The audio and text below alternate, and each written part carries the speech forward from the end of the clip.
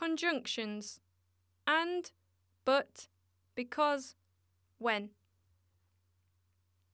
Introduction. Conjunctions are words that function as a link between different clauses or elements in sentences. Form. Conjunctions are words that connect words, phrases, and clauses in a sentence.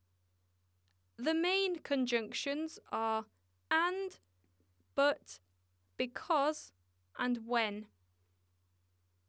The structure of the sentence is Clause 1 plus conjunctions plus Clause 2. If the sentence is longer, we put a comma before the conjunction. Example: and.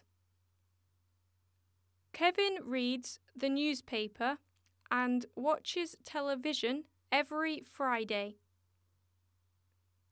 They live in New York and love its beautiful library. But I like maths lessons, but I don't really like history lessons. You can go hiking there, but you have to be very careful. Because Anna doesn't want to take the exam because she did not study. We can't come to the party tonight because we must study. When you get very tired when you don't sleep. We came home from school when nobody was home. Use.